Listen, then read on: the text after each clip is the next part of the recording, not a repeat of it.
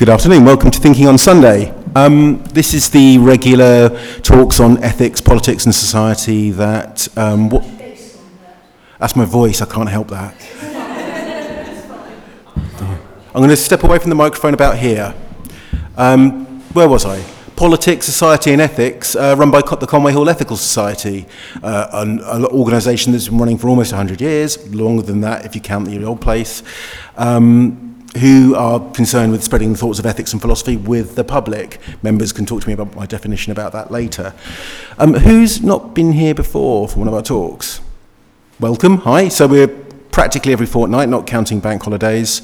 We have regular speakers on various topics of, as I say, politics, society and ethics. Let's just shift that.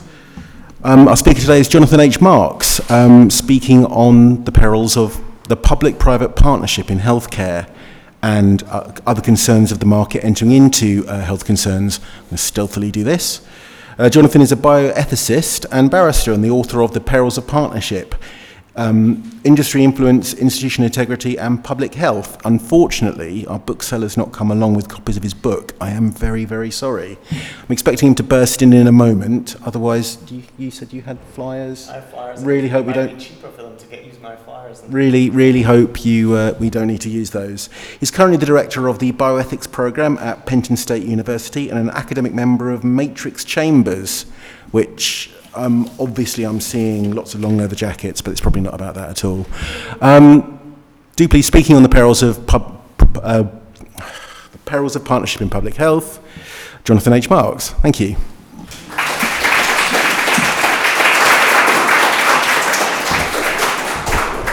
Thank you, Scott, for that very kind introduction. How is the volume now? Okay. I want to also thank Scott and Jim Walsh for the invitation to speak today, and I want to thank you especially for turning up on what is a beautiful day outside with many other competing activities. So I normally don't believe in reading, but I'm just going to start with a sentence or two just to give you a sense of the voice in the book, and then I'm going to talk to you a little bit about the content. So you might say that I suckled at the breast of industry. A few days before I was born, a sales rep gave my father 12 months of, quote, baby milk. My father was a GP, and the rep believed that if physicians were giving the company's formula to their own babies, they were far more likely to recommend it to their patients. So mother's milk was SMA, simulated milk adapted. And that was really the beginning of all my psychological problems. And I can say that without guilt because my mother is stuck in a taxi and not here yet. In childhood, I continued to benefit from the largesse of industry. My father gave me the pens, pads, rulers, and other small gifts from various drug companies that the reps left with them after they had told him about the benefits of their drugs. By the time I was 7 years old, the words diuretic, beta blocker, and antihypertensive were all part of my lexicon. Now, in time, I learned to pay for my own pens and slide rules or rulers. I studied law and I became a barrister, and I thought very little about my experience until one day in the late 90s, I was in the car park of the European Court of Justice. And I learned about this woman, Nancy Olivieri, who was a researcher, a physician and a researcher involved in the clinical trials of a new drug she was developing, a drug sponsored by a pharmaceutical company. And when she started to think that the drug was more toxic and less effective than she originally thought, and she wanted to reconsent all the patients in the clinical trial, the drug company left her threatening messages on her voicemail. And from there, it spiraled downhill and resulted in a number of cases on both sides of the Atlantic. And I won't tell you much more than that, other than to say that that was the beginning of an interest which has really lasted for the better part of 2 decades about the ways in which corporations influence public health research and policy making.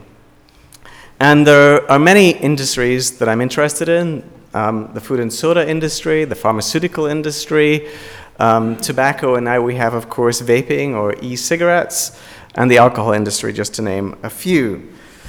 And you have probably seen, and these, by the way, as you know, are the industries that I discuss in the book. And you have probably seen headlines like these. This one is actually now from close to a decade ago. It refers to what were called the responsibility deal networks. This was when instead of regulating industries, the Department of Health figured that the best way to achieve its goals was to partner with corporations. And so voluntary pledges were crafted on behalf of various industry sectors.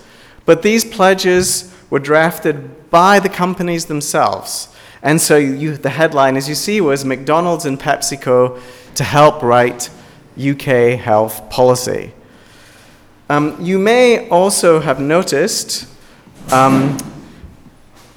in our parks in London and in Glasgow and many other places throughout the United Kingdom, a major soda company is sponsoring activities under the rubric of Park Lives. You can see the symbol is a white bottle cap with the familiar trademark of the company's bottle in the middle, as well as the company name.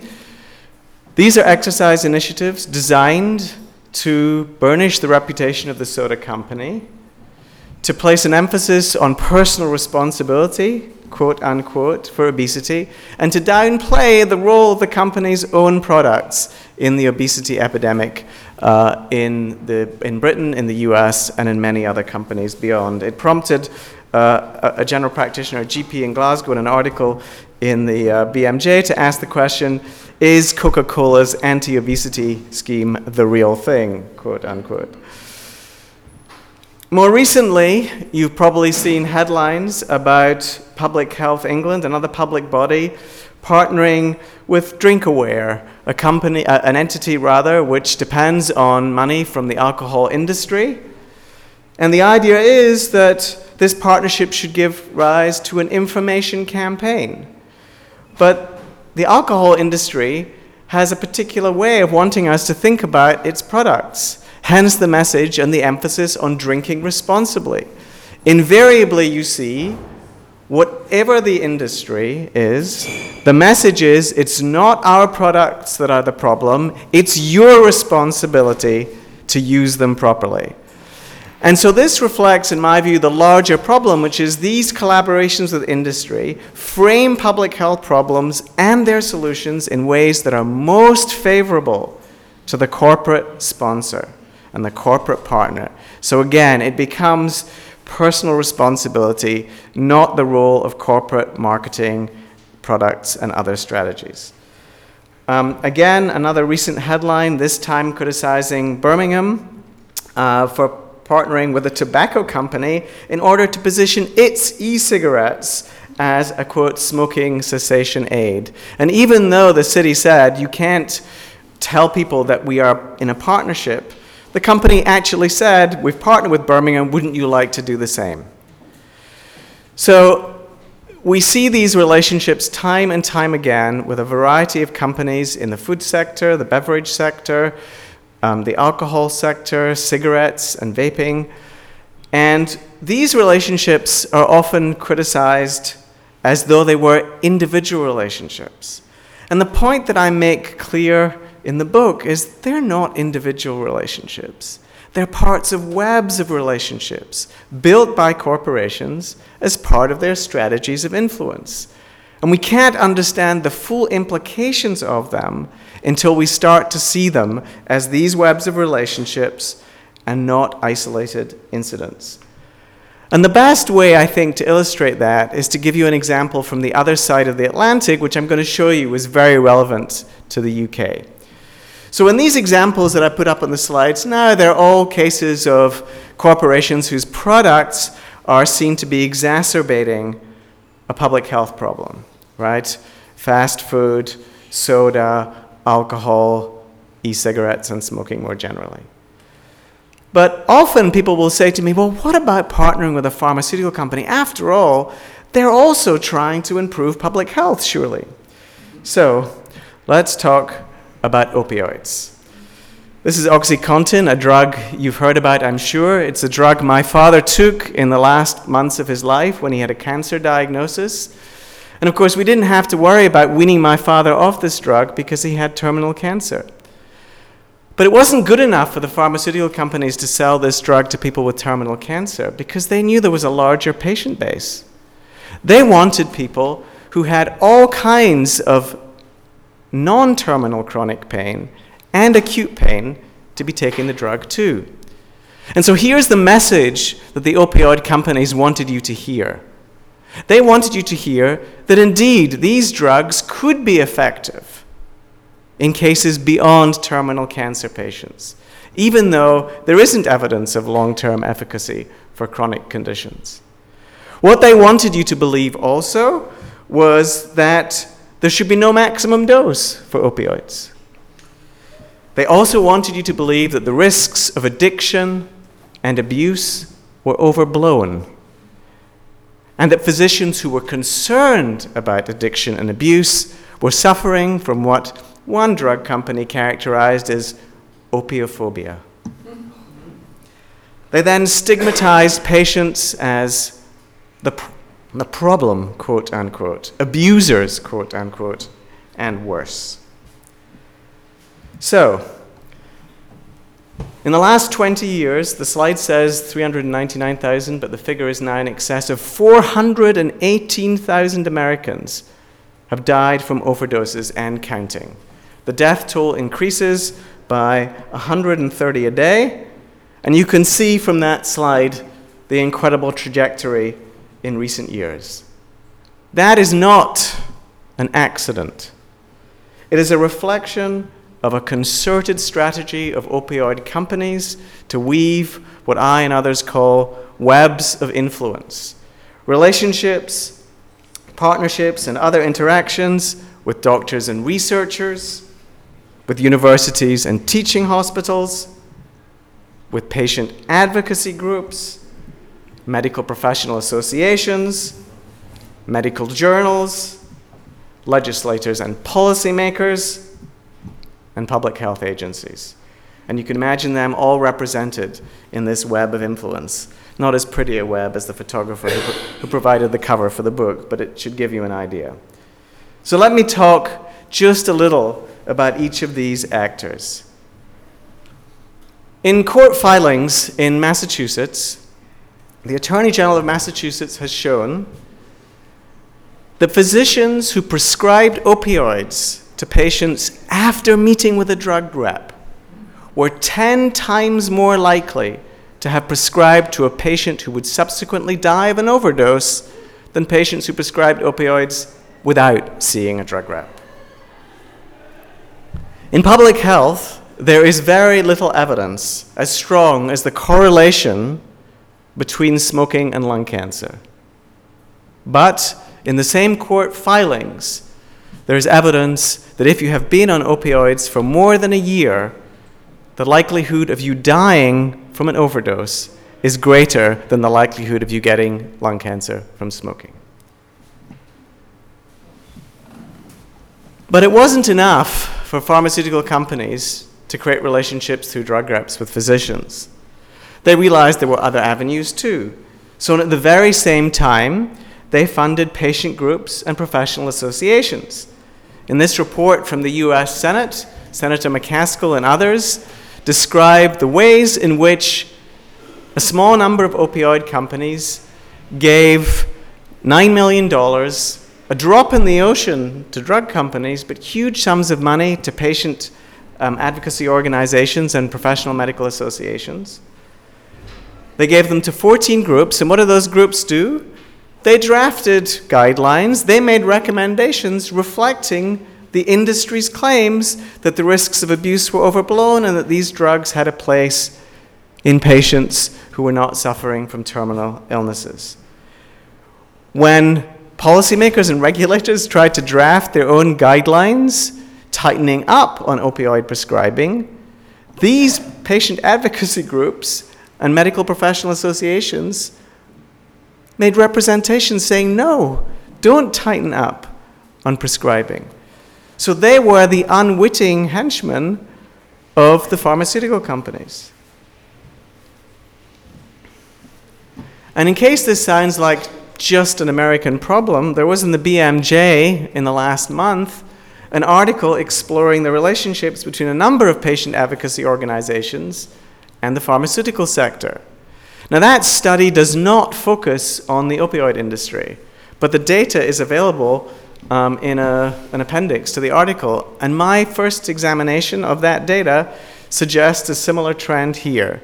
You can see a number of companies who are developing or selling opioids, interacting with public health groups, patient advocacy organizations, medical professional associations, giving them money. So the seeds are being sown here at this very moment too. Once again, it's not enough for doctors to influence doctors and patient groups. What about the research itself? And so the opioid companies gave money to a number of major organizations in the US, universities and teaching hospitals. That sweatshirt you see is from the Sackler School of Graduate Sciences. The Sackler family is the family that owes Purdue Pharma, the manufacturers of OxyContin, the leading opioid in the US.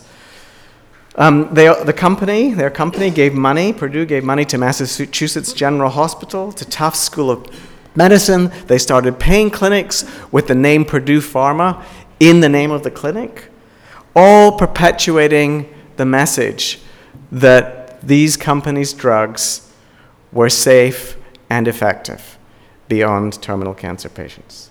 And indeed, the last building you see without the label is a building at the University of Buffalo. That was a building named after the CEO of another drug company who has just been convicted of racketeering for the company's marketing practices related to opioids. Practices which involve, by the way, promoting the drug using a corporate executive who was a former lap dancer at an event in a bar in Chicago. Again, already we have pretty much an effective network of influence, but that wasn't enough. The pharmaceutical companies also sought to lobby and make campaign contributions to legislators and policymakers. In the US, there are two committees, one in the House and one in the Senate, charged with responding to the opioid crisis. The committee in the House, 90% of its members had taken campaign contributions from companies under investigation for exacerbating the opioid crisis. And in the Senate, it was almost 2/3 of the members of those committees. So that doesn't seem to promote the kinds of policy interventions that might threaten the interests of their corporate donors and sponsors. These strategies had a very real effect, not confined to the United States. This is a policy document from the World Health Organization produced 7 or 8 years ago. Guidelines on the pharmacological treatment of persisting pain in children. This document says that when treating children, there is no maximum dose of opioids. And it also repeats the framing of Purdue Pharma that physicians who are concerned about addiction and abuse are experiencing opiophobia. So we have a crisis that has been created and exacerbated by partnerships and relationships with the pharmaceutical industry. And how are we responding to the crisis on the other side of the pond? The National Institute of Health director launched an initiative in which he announced that they will be partnering with the pharmaceutical industry in order to solve the opioid crisis. A framework, by the way, which Purdue Pharma, the main architect of the crisis among the drug companies, loves too. We manufacture prescription opioids. They say, how could we not help fight the prescription and illicit opioid drug abuse? No one solution will end the crisis. We want everyone engaged to know that you have a partner in Purdue Pharma. At the very same time as they placed this ad in all the major papers, the New York Times, the Washington Post, the Wall Street Journal, the company was still working to promote the market on opioids, right? This time, wanting to get patients at both ends. It wants to sell the kinds of opioids that get people addicted, and at the same time, it also wants to get in the market of drugs to treat people with opioid addiction. So the standard way of thinking about these problems, the relationships between corporations and public bodies, is to say, enter the relationships, but just disclose them, right? Here you can see the slide of the physician who says to the patient, try this, I just bought 100 shares. Now, I have a colleague actually who does research on what happens when physicians disclose these relationships with their patients. And two things happen. First, having disclosed, they feel the ability to gild the lily because they put you on notice. And then secondly, the patients are put in a difficult situation because they don't want to signal their distrust of their physician. Now, it's certainly the case that it would have been good for legislators and policymakers to know that when patient advocacy groups were saying, don't tighten opioid prescribing, that those groups had received money from industry. But disclosure of the relationships is necessary but not sufficient to solve the problem. It was hardly a secret that Purdue Pharma and Sackler were giving money to all these universities. Their names were chiseled all over the buildings. But those relationships still had influence. So, in my view, it's time for another approach.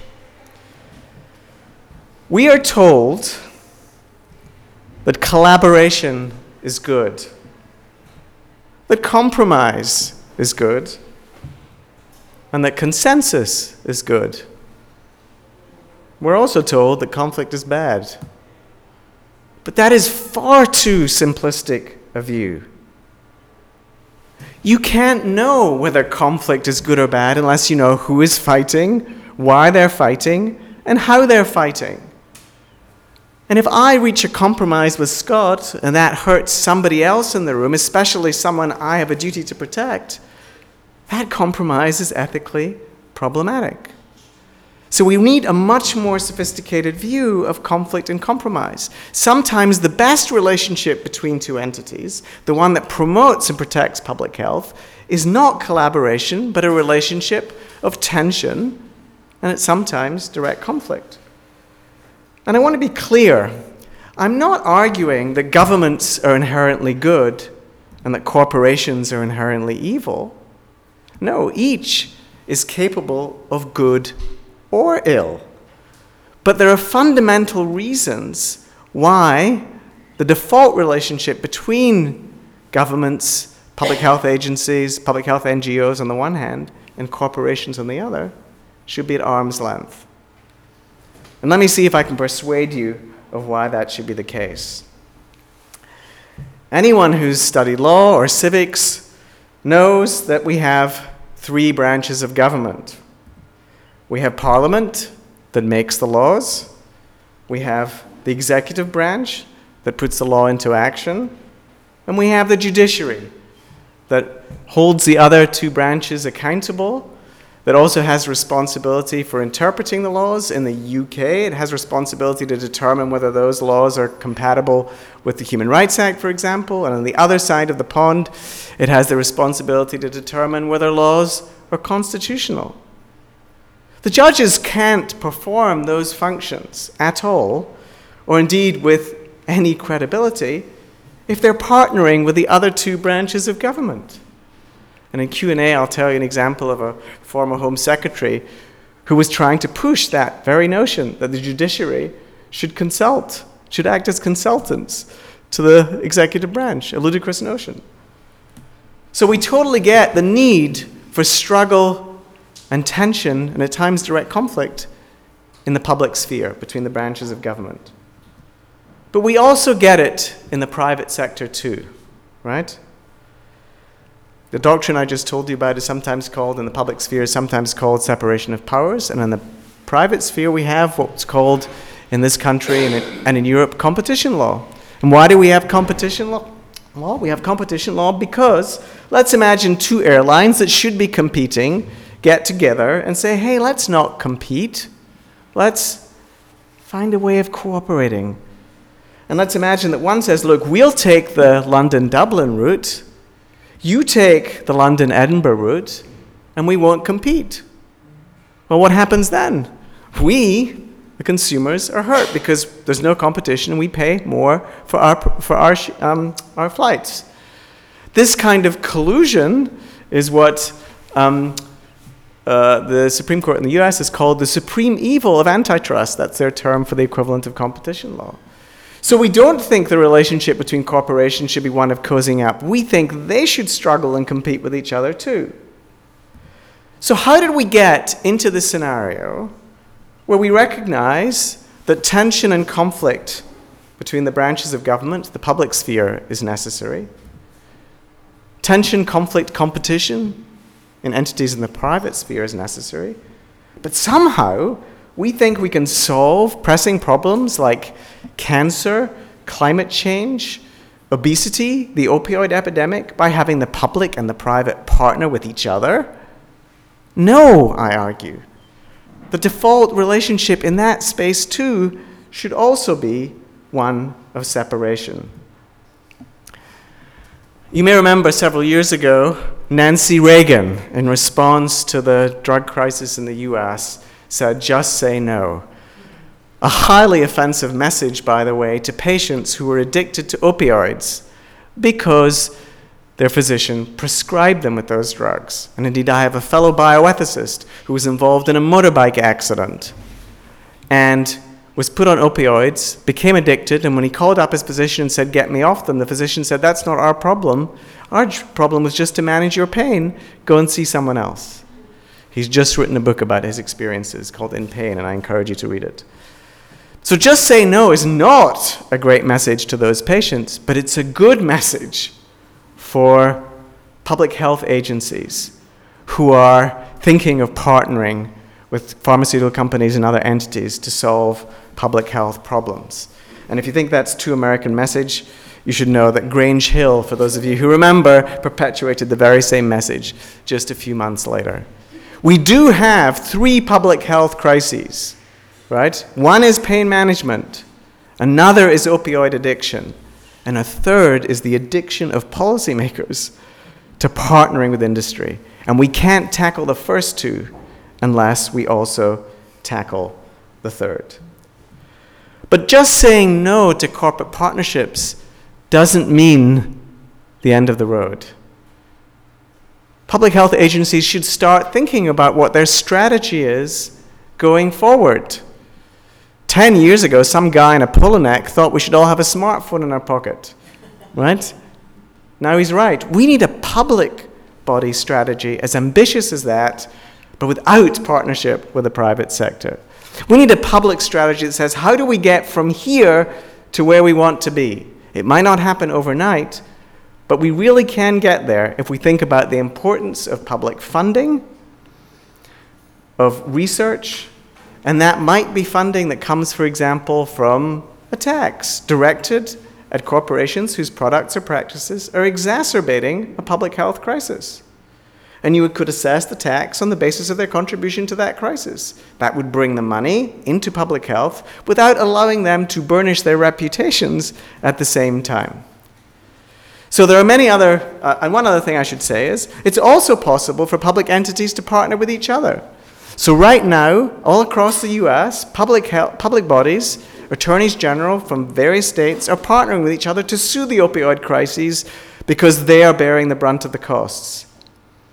But they could have been state-level partnerships in advance of the crisis to try and promote public health. So saying no to industry doesn't mean saying no to solving the problem. There are many other solutions. And I look forward to talking with you about how we get there from here. Thank you.